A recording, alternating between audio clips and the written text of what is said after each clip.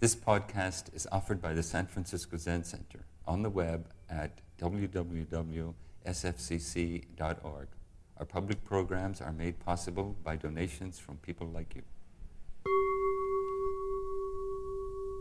Thank you, dear friends, for having me here with you. I think it's my first time doing a program with the San Francisco Zen Center. And I'm really happy to follow in my teacher's footsteps, Thich Nhat Hanh, whose picture is behind me, who also, I think, came often to the San Francisco Zen Center, particularly in the early years of the center.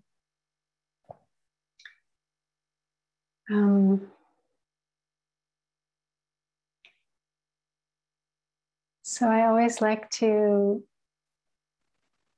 invite us all to take our seats in our showing up in this virtual Dharma hall together by checking in, by just sharing a little bit about who we are, what brings us here today, or what's alive in our minds and hearts today.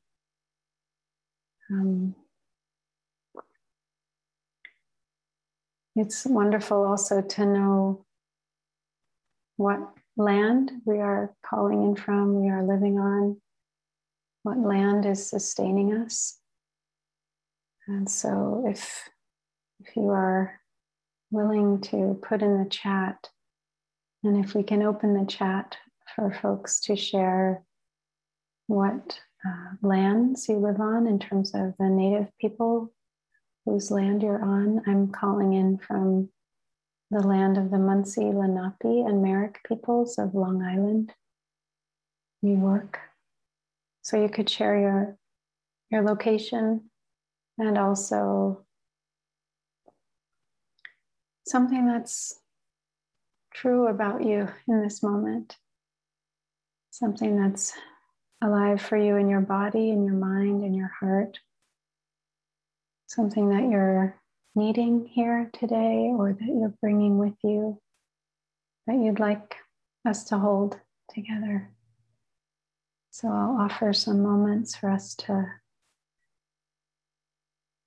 reflect and put these in the chat so that we can also really arrive here together as a Sangha and know each other a little bit more.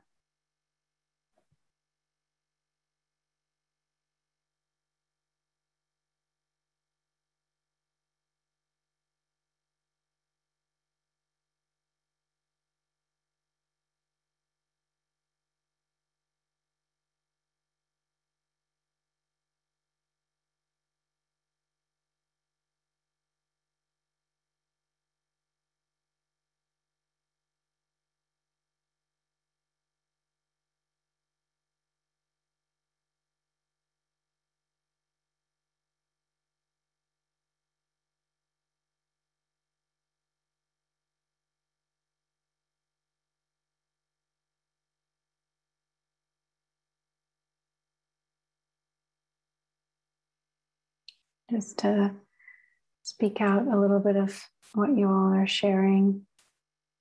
Curiosities, what some are bringing. Gratitude for Ty's presence and bringing his teaching into this virtual kendo. Happiness to see each other again.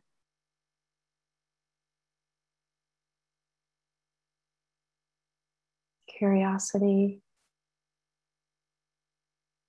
self-compassion,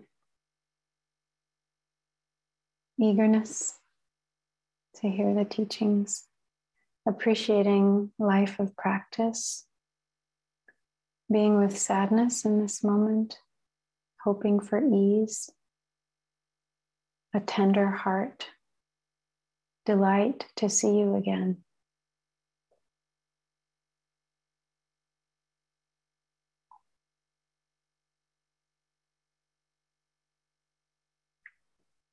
peace and tenderness to Mother Earth,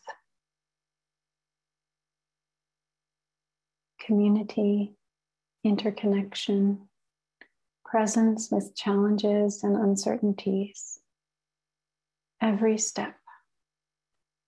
Grateful for Thai, for Thich Nhat Hanh, and for you and for this chance to be together. Just the cat and me.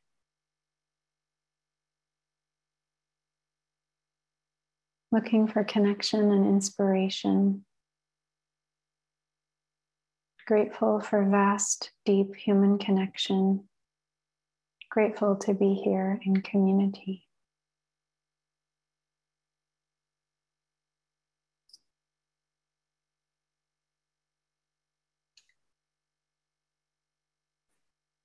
And so good to read the places you're calling in from and to have those First Peoples, First Nations honored in the naming.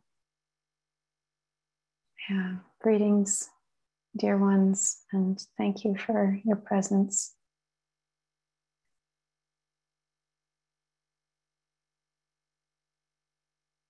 So happy to be in community with practitioners, tender heart, finding hope for all beings, for democracy in the US, and grateful to have this opportunity to be with you and learn.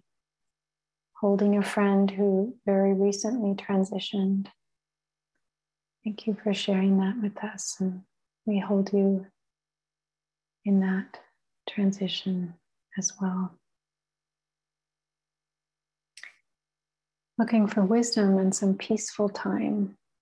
Grateful for this moment, for this time here in community to help me ground and manifest ease in my life.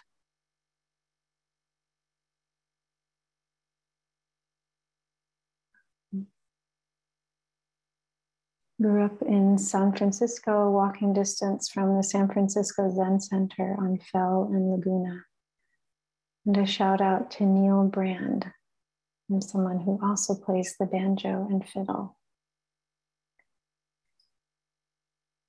Seeking resilience and hope. Joy in rediscovering my creativity and being able to share it with those who are suffering. Thoughts from my friend Jeff, who passed last weekend unexpectedly. Holding you, holding Jeff. Thank you for sharing this.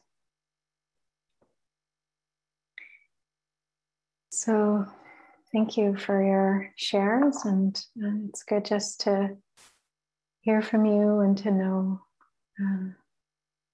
what our collective is holding and bringing.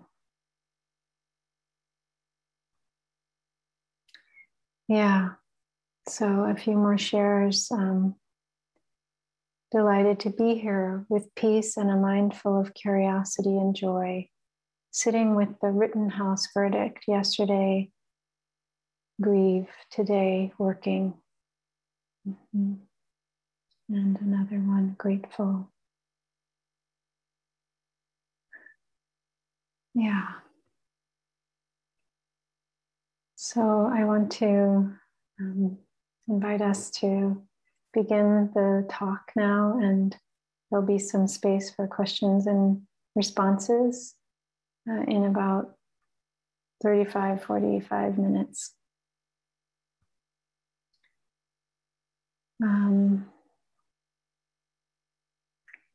I want to begin by honoring that today is the Transgender Day of Remembrance, November 20th.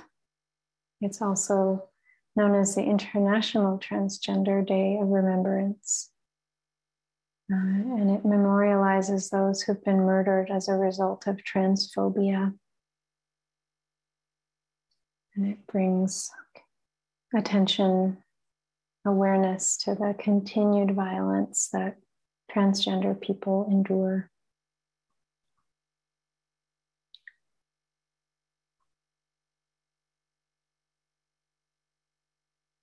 So I'd like to start by telling you about a a Trappist monk named Father Theophane. I had a chance to hear him speak in person at Snowmass Monastery in Colorado. He wrote a small book that's a favorite of mine called Tales of a Magic Monastery, kind of koans, but from a Christian perspective. So he lived in this very beautiful monastery that I also had a chance to visit in the mountains, the Rocky Mountains. And he tells a story of going into a 3-month solitary practice in one of the huts on the side of the mountain, where he could be surrounded by this pristine environment and herds of wandering antelope and elk, birds, and all sorts of creatures, and quite far from the monastery. So he would go for months at a time there on silent retreats. On one of these occasions, he talks about praying and meditating deeply for 3 months, and a question arose within him: what am I leaving out? And he couldn't find a single answer, but the question haunted him and became a silent mantra that arose again and again. When he finally prepared to leave the isolated hut, he was walking the narrow path back towards the monastery. At that moment, the sun shined directly on a simple rock on the side of the path. He bent down and lovingly picked up the rock. He said, "I apologized to this beautiful rock that I had completely ignored." I stood up, looked around, and apologized to all that surrounded me for not being fully present. Apologizing not just to that which was beautiful and pleasing, but to everything that was part of that moment.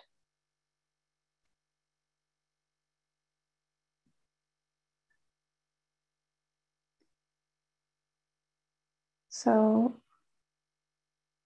this is a question that can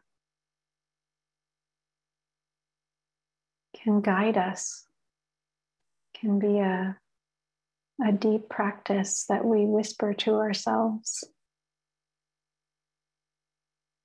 over and over. What am I leaving out?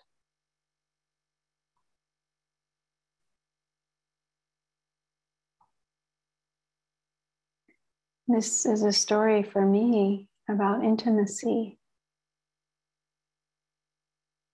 Dogen says enlightenment is intimacy with all things.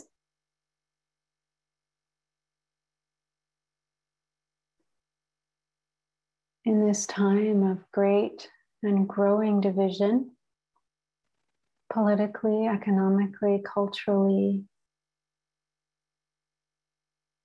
in so many ways, this getting divided from each other, but also from ourselves and from the earth.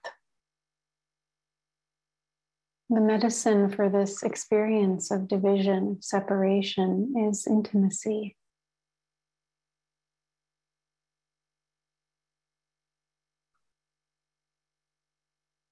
And Dharma, mindfulness, it is a practice of intimacy. It helps us to become more intimate with whatever is arising by seeing what it is we're leaving out.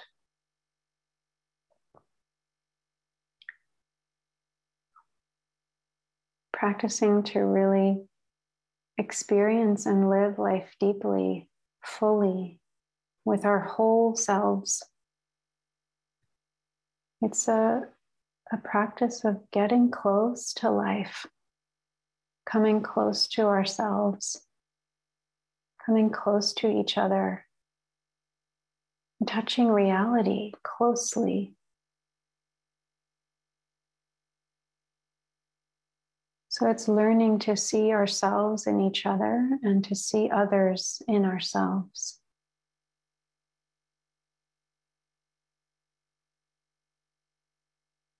In an intimate encounter, we open ourselves up to listen, to learn, to receive another, or whatever our object of awareness is, whatever is present.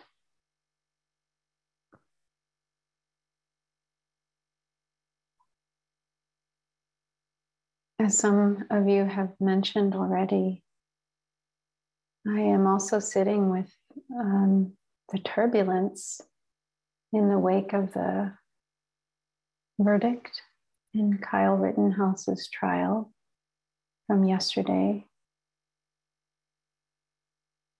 And really wanting to stay intimate with this experience, to stay connected to what this whole very charged situation can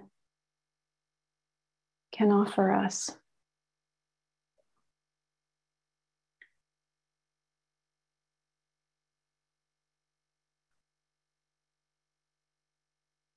So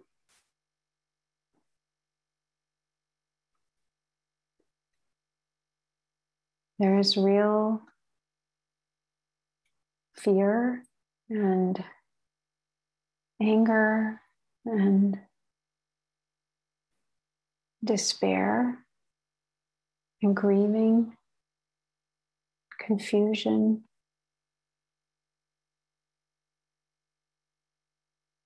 There's great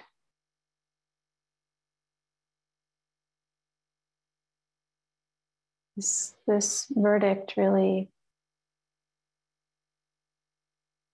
points to the rifts in our society.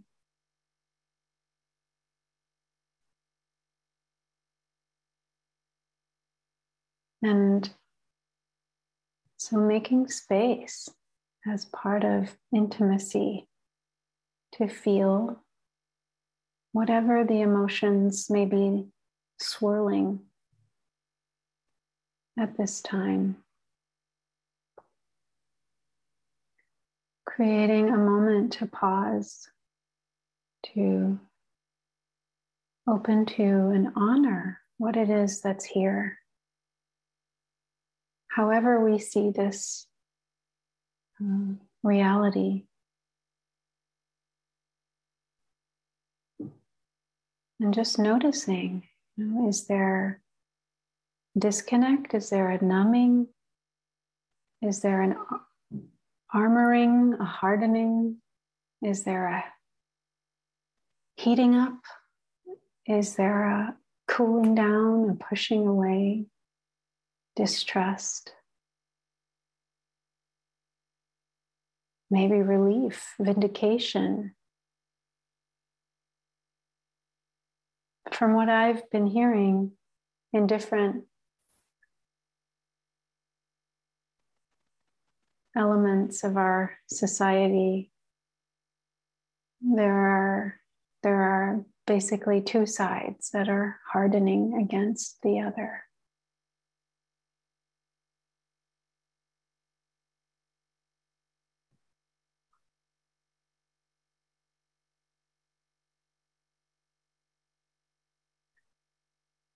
And I invite us to give space to whatever our response, our reaction might be in this moment, whatever sense of connection or disconnection, of judgment, blame, hatred, disgust, sadness, compassion, open-heartedness, willingness to stand up and challenge the status quo. Just whatever is here, how to be intimate with that. That is our practice.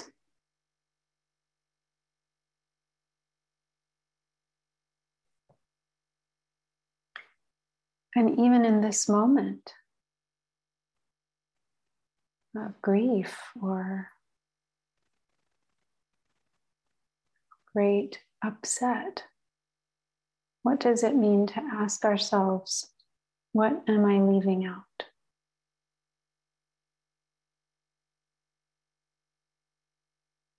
How can we be intimate with all the many beings involved in this very real situation of harm and deluded othering?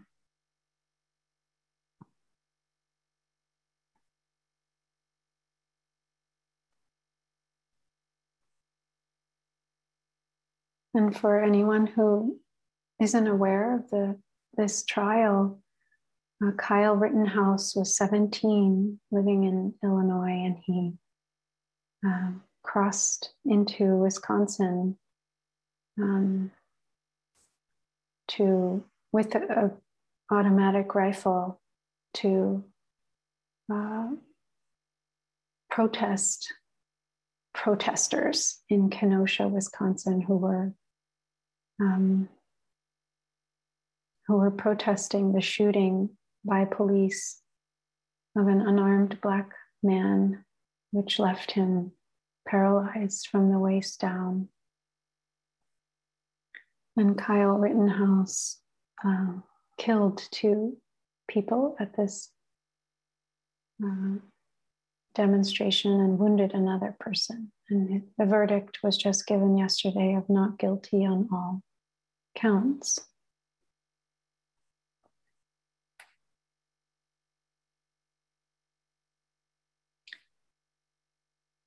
So in the teachings of the Buddha, subject and object are not 2 separate things. What we observe or perceive is not actually separate from us. So there are 18 realms. All of our experience is contained within these 18 realms. And the 18 realms are made up of the 6 sense bases. So the eyes, ears, nose, tongue, body, mind. The 6 sense consciousnesses of seeing, hearing, smelling, tasting, touching, cognizing, and the 6 sense objects. So all the things that we see, hear, smell, taste, touch, and know. So all of our life experiences contained within those 18 realms. What sense organs we use to perceive, the ability to make sense of what we're perceiving, and the things that we perceive, all of them inter-are. So we don't have perceiving without the object of perception. They co-arise together. So there's no smelling without a nose and something to smell. In this way, the object of our awareness isn't separate from us. The subject of awareness. When the subject arises, the object is also there. There can't be a subject without an object. So whoever or whatever we perceive as other, as soon as we perceive it, we are also them or it.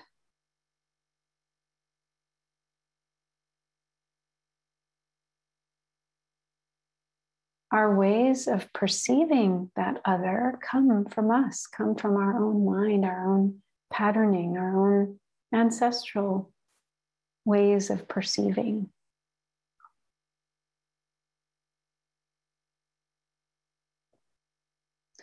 So the perceiver and the perceived arise together. They don't arise separately. And the Buddha said most of our perceptions are wrong. So perceiver and perceived arise together. And if most of our perceptions are wrong, what does that say about the object of our perception, most of the time we don't perceive the object of our perception correctly.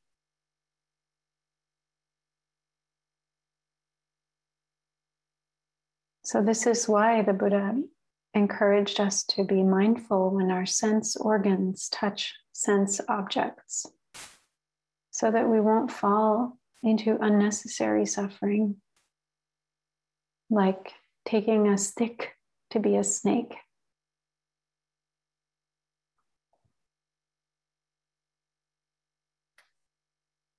My teacher, Thich Nhat Hanh, also known as Thai or teacher by his students, he made a calligraphy that said, "Are you sure?" ? And he invited us to post it up and to ask ourselves very often if we're sure about the views and the perceptions that we have.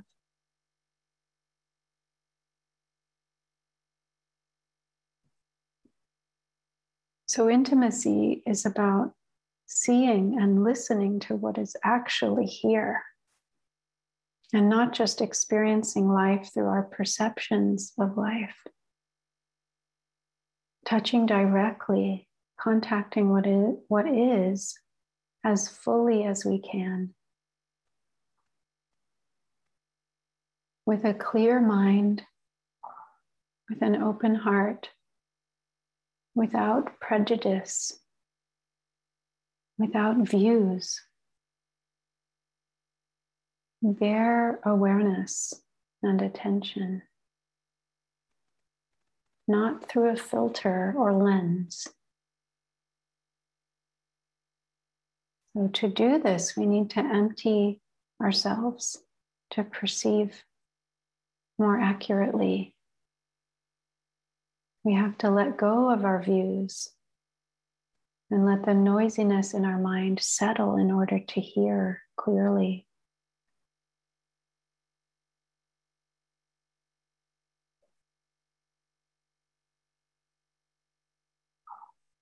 Sister Gina is a sister in the Plum Village tradition. She was the abbess in the nuns' hamlet when I was a monastic.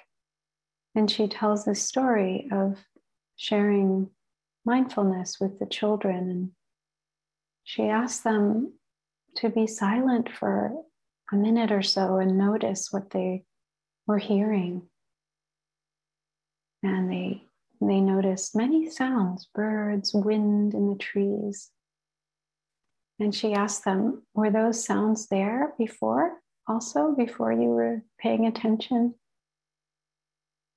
And they nodded and they understood those sounds were there, but we only hear them when we are also there. Usually we're not there. We're not touching life directly.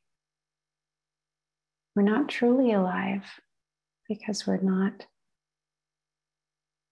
emptied of all of the busyness in our minds that is like a veil between us and the actual reality of life.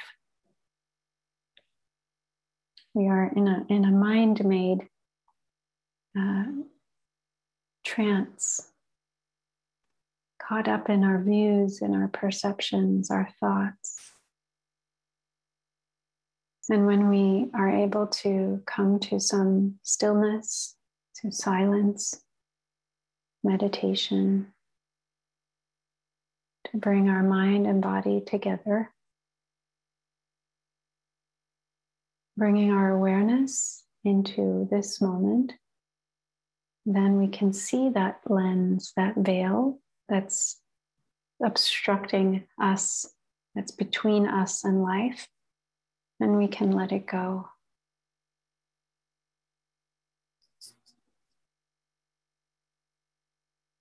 In the heart of the Buddha's teachings, Thich Nhat Hanh writes, there are many beautiful aspects of our consciousness like faith, humility, self-respect, non-craving, non-anger, non-ignorance, diligence, ease, care, equanimity, and nonviolence. Unwholesome mental formations, on the other hand, are like a tangled ball of string. When we try to untangle it, we only wind it around ourselves until we can't move.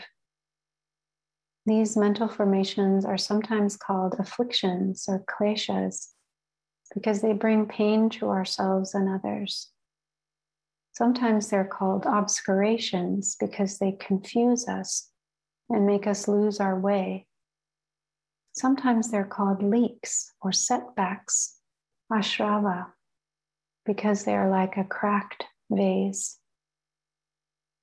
The basic unwholesome mental formations are greed, hatred, ignorance, pride, doubt, and views.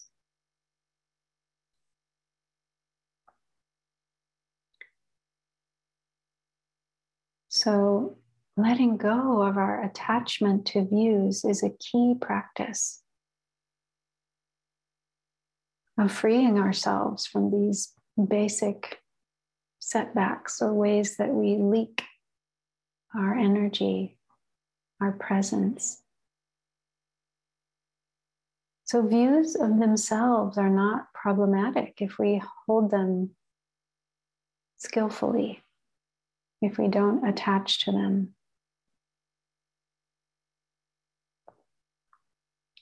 They can be helpful if we know how to use them intelligently. So it's like climbing a ladder. In order to get to the next rung of the ladder, we have to leave the rung that we're standing on.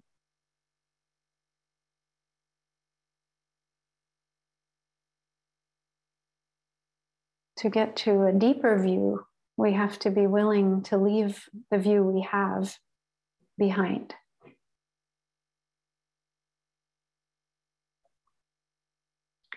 One of the ways of talking about right view, which is one of the 8 practices of the Eightfold Path, wise view, skillful view.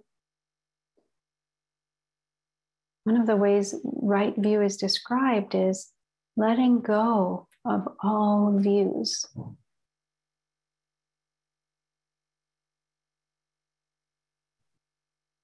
And that's the way of speaking of nirvana also, the extinction of views, the absence of all views, not being caught in any view anymore.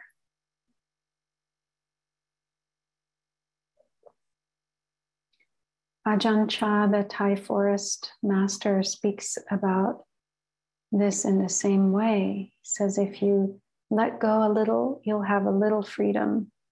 If you let go a lot, you'll have a lot of freedom. And if you let go completely, you have complete freedom.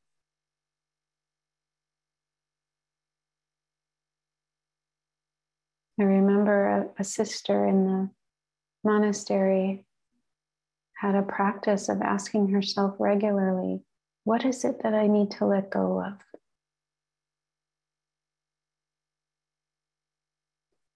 We might ask ourselves, what view could I let go of?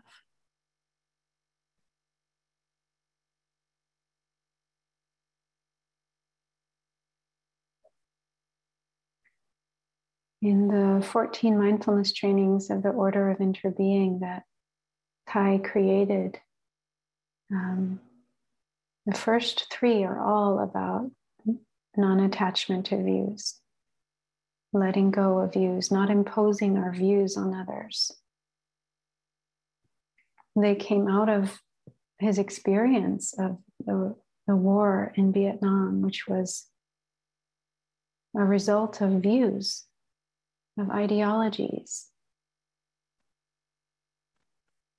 that led people to destroy each other and homes and whole ecosystems, and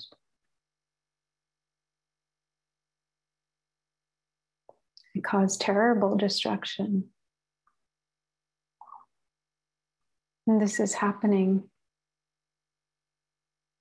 in so many places still, that our attachment to views is causing us to harm ourselves, harm other species, harm our planet.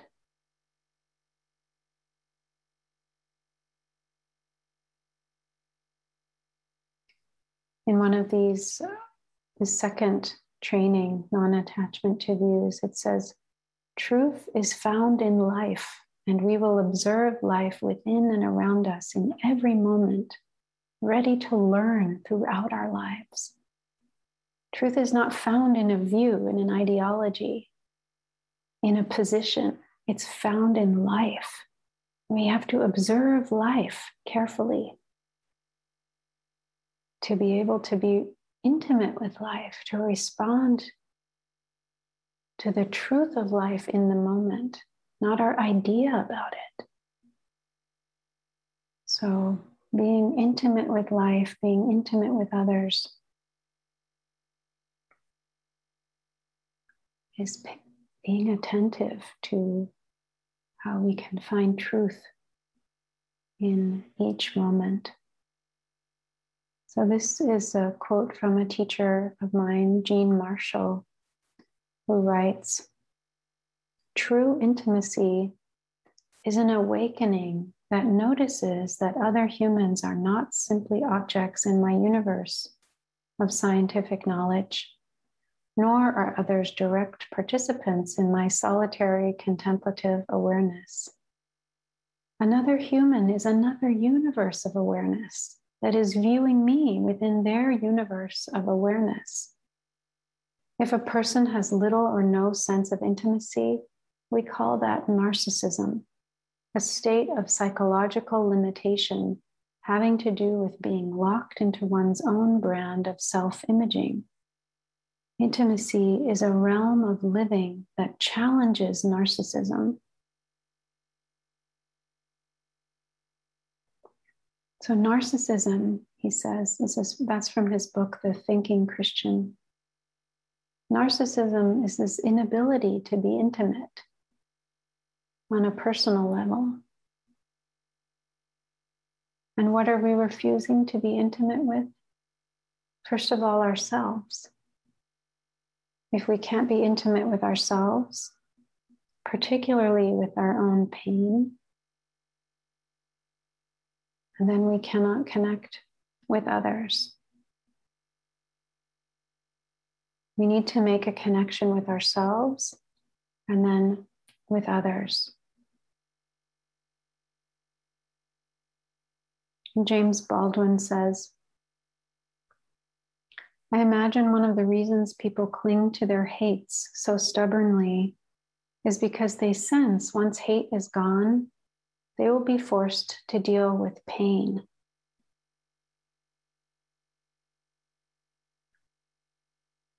So hate is the abdication of intimacy with ourselves.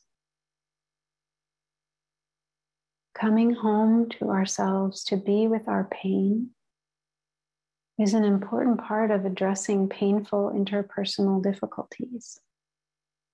Holding ourselves with care, compassion, listening to ourselves, being intimate with ourselves.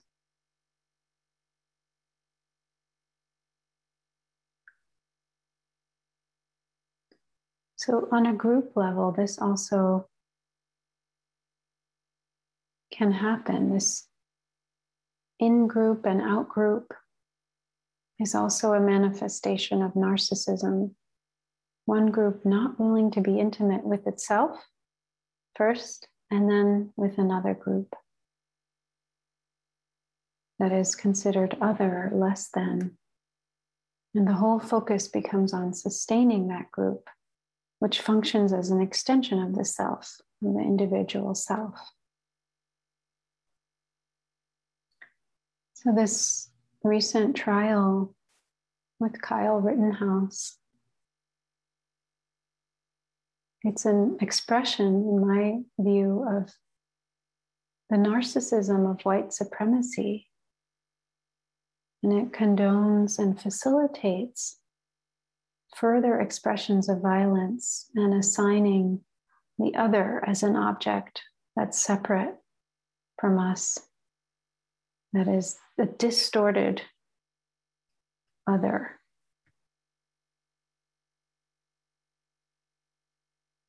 That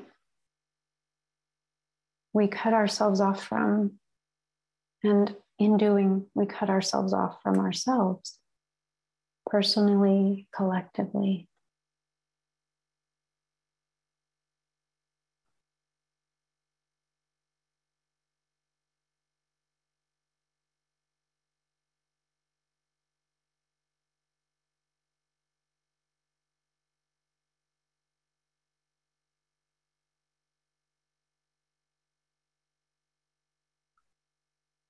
So whose voices are we unable to hear in our own lives? When we're separate, when we're cut off, when we see ourselves as separate, because we aren't actually separate, but when we see ourselves as separate, cut off, violence is born out of that vacuum. I once heard someone say that every moment of mindfulness is a moment that prevents violence. That's because every moment of mindfulness is a moment of intimacy. It's a moment of listening, of coming close to. You don't violate that which you know and care for deeply.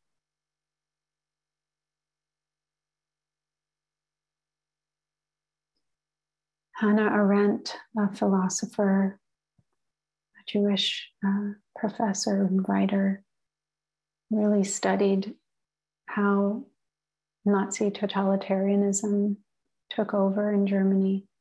She says, what prepares people for a totalitarian domination is the fact that loneliness, once a borderline experience, usually suffered in certain marginal social conditions like old age, has become an everyday experience of the ever-growing masses of our century.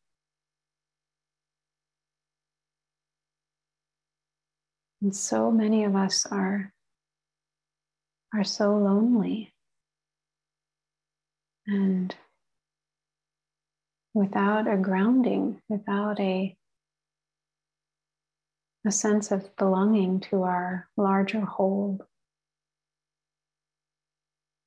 In the 1950s, people had twice as many friends as people do now in the US.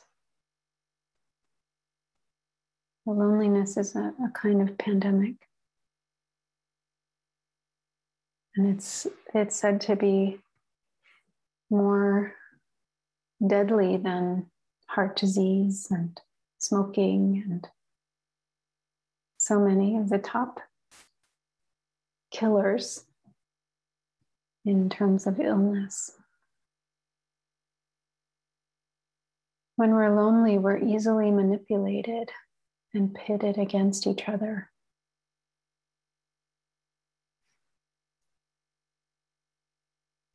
So listening deeply, connecting to the stories of others is a way to heal the narcissism that can arise on a group level.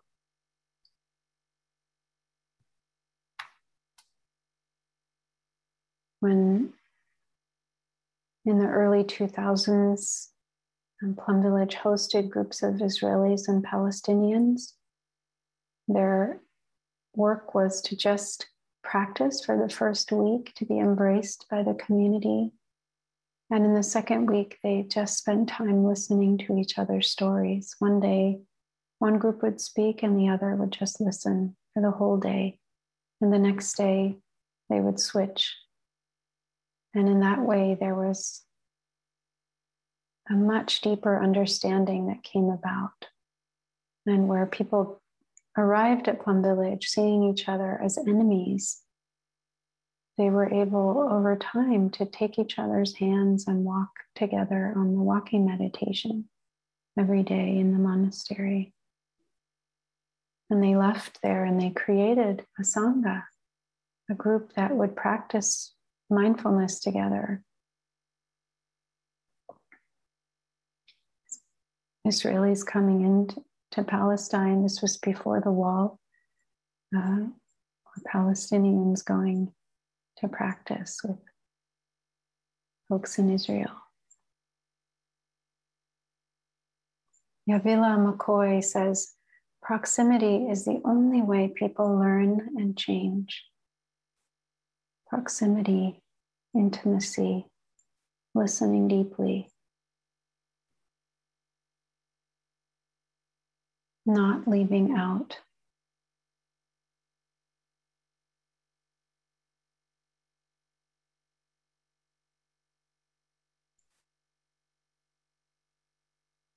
And intimacy, listening deeply, is also a way out of loneliness, prejudice, and discrimination.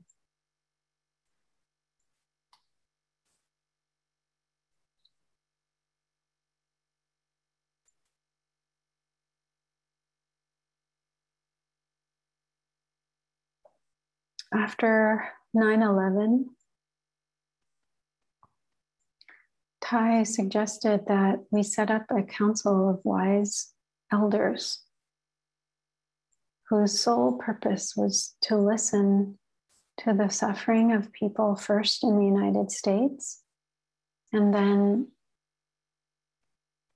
other countries that felt hurt, harmed, damaged by the United States. And that the people who would be tasked with the listening should be capable of really holding space for everyone, for hearing all sides, and that this set of deep sharing and deep listening should be televised, and that is how healing might occur, by allowing the truth of the pain in this country, the pain in the world to arise.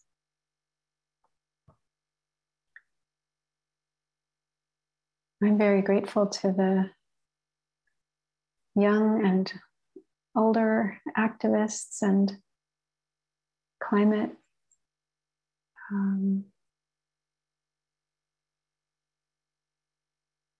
pioneers in different countries, especially of the global south, that spoke deeply at COP26 about this pain, this suffering, asking the world to listen, to open their heart, to hear. I think we still have a long way to go. But that was some very heartfelt sharing of suffering by many of those people from the countries most affected by climate change right now. Children, millions of children starving in Kenya because of drought caused by climate change, caused by the recklessness of wealthy countries, developed countries, now having a direct impact on developing countries, poorer countries, and the capacity of people in those countries to sustain livelihoods, to survive.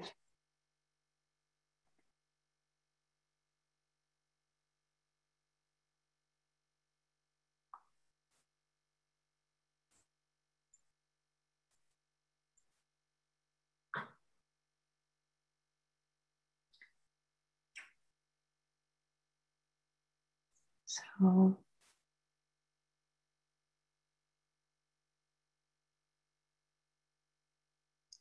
how do we listen to the wish to be free, to be safe, to be seen as a full human being in each of our unique wonder and dignity and glory.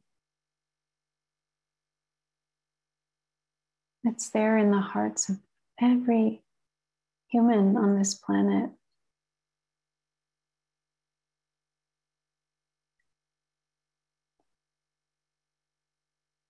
And it's in those it's in every species of this planet. It's in the planet Earth herself.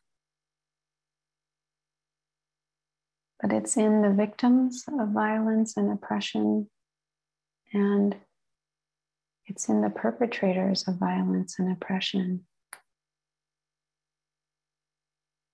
It is all of these facets of this jewel of humanity need to be included and understood and healed.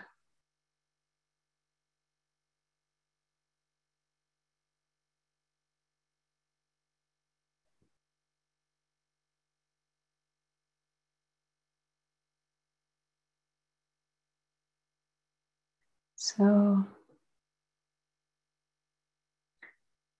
thank you for your kind attention, and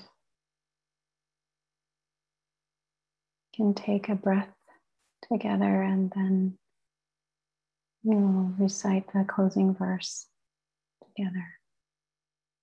Thank you for listening to this podcast offered by the San Francisco Zen Center. Our Dharma talks are offered at no cost, and this is made possible by the donations we receive. Your financial support helps us to continue to offer the Dharma. For more information, visit sfcc.org and click Giving. May we fully enjoy the Dharma.